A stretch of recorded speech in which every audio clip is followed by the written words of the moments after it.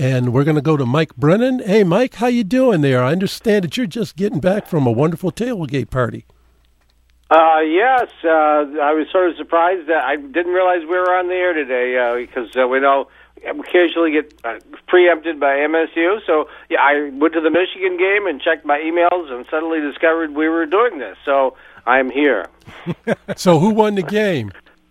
Michigan, 29-13. Okay, so I'm sure was this at the Big House, right? Yeah, absolutely. Okay. So I'm sure Ann Arbor is just as happy as pie and everyone's dancing and having a great time.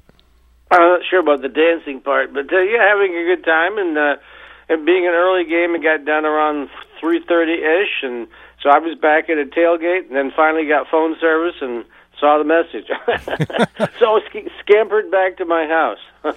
Hey, let's talk about some of the things in MI Tech News. And MI Tech News you can get to by going to mitechnews.com anytime to get the information that Mike does. Let's talk a little bit about the Detroit FinTech Association. Tell us a little bit about that and what they're up to.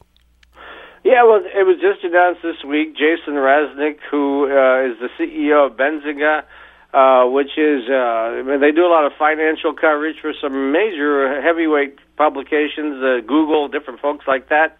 He built that from scratch. It's about 5 years old. He's a multimillionaire, or at least it's